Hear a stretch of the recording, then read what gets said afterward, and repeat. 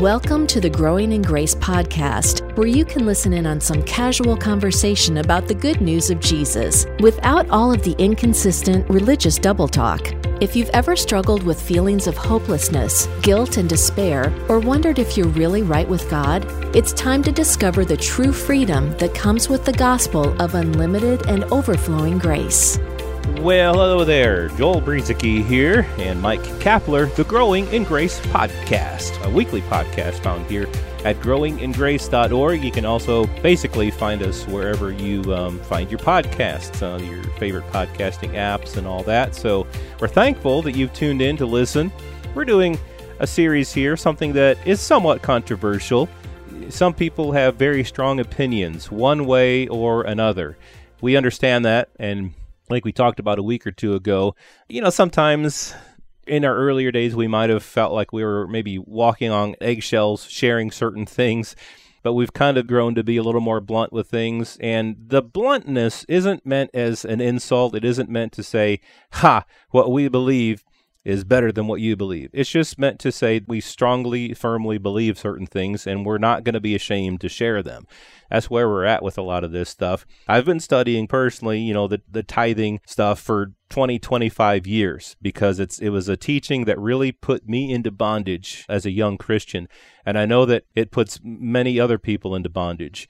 I was told to tithe. I was taught that, and by tithing, give 10% of your income to a church. And so I was doing that, and my cupboards were bare, and I could barely make it by with food. I always managed to have something, but I would also have to go. A lot of that had to do with, and my wife reminds me of this because we were young, and this is before we were married, but I would end up over at her place with all our friends, and I would eat there. I would have to find other places to eat because I didn't have enough food for myself. And the windows of heaven were not opening for me in the way that it was taught. Malachi says, God says he'll open the windows of heaven so much you won't be able to contain all the blessings. Well, it wasn't working for me the way that it was taught. And as we did share previously, that windows of heaven thing had to do with rain, God providing rain for the crops so that they would be able to have enough crops to feed themselves and the Levites, which is what they were meant to feed. It was all about food, and I didn't have enough food because I was giving 10% of my income to a church. I was a poor young guy.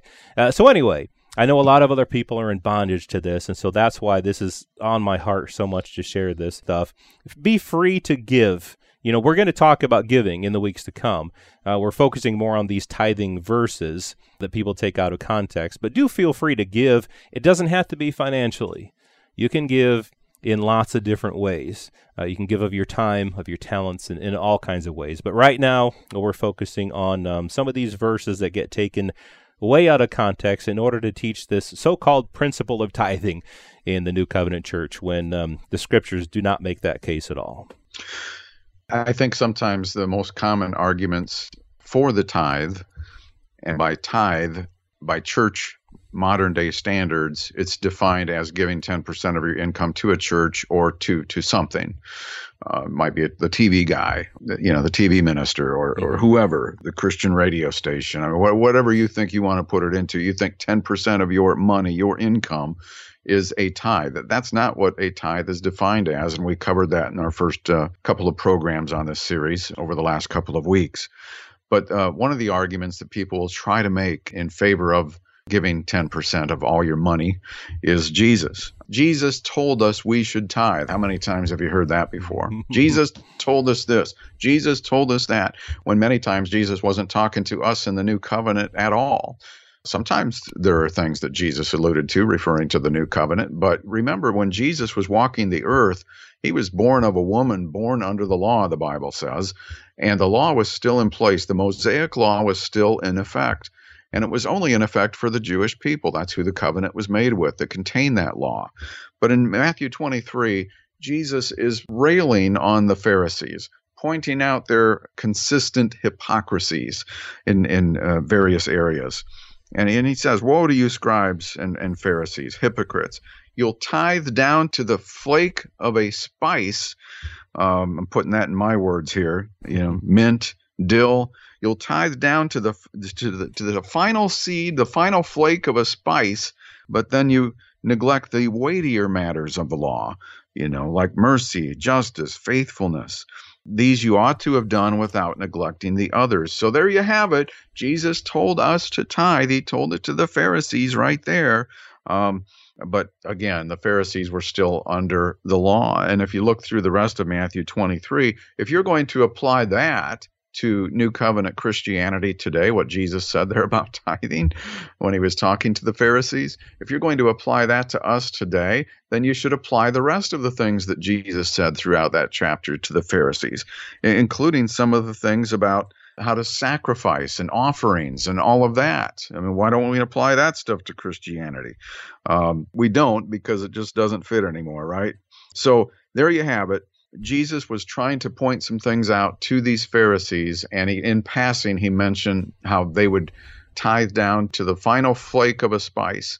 And the point here is, even Jesus, when referring to the tithe, was referring to food, as we talked about over the last couple of weeks. Yeah, I mean, woe to you, scribes and Pharisees, hypocrites!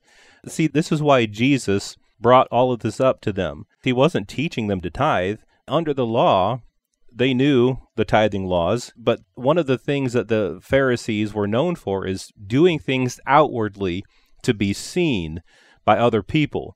But inwardly, Jesus called them whitewashed tombs, who appeared clean from outward standards, but were really, and he said they were full of dead men's bones and uncleanness on the inside. So from their outward appearances, including bringing all these little, all these tithes that you were just talking about, they could be seen by everybody, and they looked clean. But their negligence in all these other matters of the law showed Jesus that they were really only self-righteous hypocrites. And so he was calling them out on their hypocrisy. He wasn't teaching Christians to tithe. He was calling out these Pharisees, who were these big law teachers. He was calling them out on saying one thing and doing another, basically. And so that whole thing, it's in, and I think you brought out, it's in Matthew 23, is also, you can also find it in Luke 11:42. Nothing to do with the Christian teaching, nothing to do with teaching Christians to tithe, but showing those people who were under the law that they weren't even following the law that they were touting. And so, and there's another example here in the where Jesus brought up the tithe, because I heard one of these TV teachers one time saying, Jesus taught the tithe. Like what you were saying, is Jesus taught the tithe, and so we should not neglect what Jesus taught. So he taught that, or he shared those things with the Pharisees, and also he gave this parable in Luke 18. In Luke 18, Jesus spoke this parable, quote, to some who trusted in themselves that they were righteous and despised others. That's Luke 18:9. You can read the full parable there, but basically it's showing that the Pharisee who faithfully tithed in this parable is not the one who was justified. Jesus asked, which of these people went away justified? The one who said, look at me, I'm glad I'm not like that other guy, that sinner over there. I tithe, I do all these wonderful things. Well, he's the one that didn't go away justified, because it had nothing to do with that. It had to do with the other person standing there saying, sorry, I'm a sinner, and he's the one that admitted that he had a problem. The Pharisee is the one who was self-righteous. And self-righteousness will not earn you any points with God, will not justify you at all. So those are some of the teachings from Jesus, or some of the things that Jesus taught about tithing. We had mentioned Abraham. I don't know if you have anything else to say about Jesus and his teachings. Oh, I have nothing else to say about Jesus. But, well, fine then. We can just close shop right here. This is. I would add to that, Joel, is that, I mean, if this is where the legalists want to plant their tithing flag here in Matthew 23, then we should all start preparing to bring mint, dill, and other foods right. To the church, if that's, because that's what Jesus was referencing, which is what the Old Covenant was referencing. It was all about food for the Levitical tribe, the priestly tribe. And I think, just a little side note here, when Jesus talked about, let me see, I'm looking for it here. Jesus said, you neglected the weightier matters of the law. which included justice, mercy, and faithfulness. And those sound like good things, right? But under the law, they were burdensome. That's what weightier means. It means burdensome. The law was burdensome. Even those things were burdensome under the law. And yet we find out from John's first epistle, when he was writing to some of the believers, he said that God's commandments were not burdensome. It's the same Greek word that Jesus used. So did they have a difference of opinion?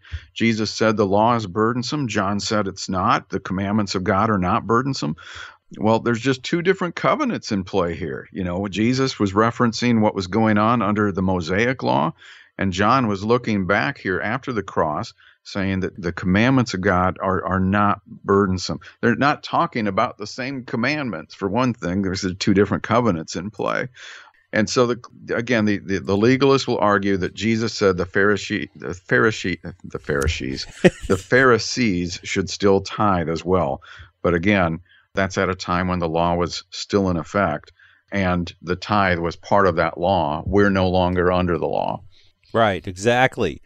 The tithing that was brought up in Malachi, the tithing that's brought up by Jesus, and in other various places in the Old Covenant, they all had to do with the law, referring back to those laws that were previously given. Laws had previously been given, and people were not following them, and so they were being rebuked, or they were being exhorted, or for whatever reason, people under the law were being told to do what is under the law. As believers in Christ, we're not under the law. We're under grace.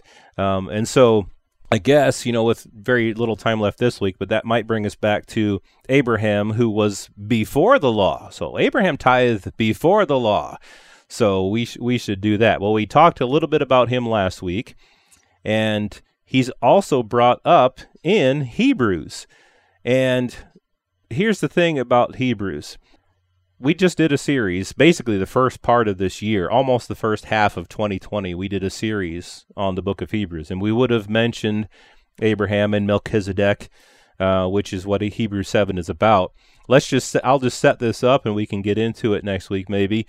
The writer is trying to make a case in Hebrews that the Levitical priesthood is done away with, that the old covenant is done away with. And why is it done away with?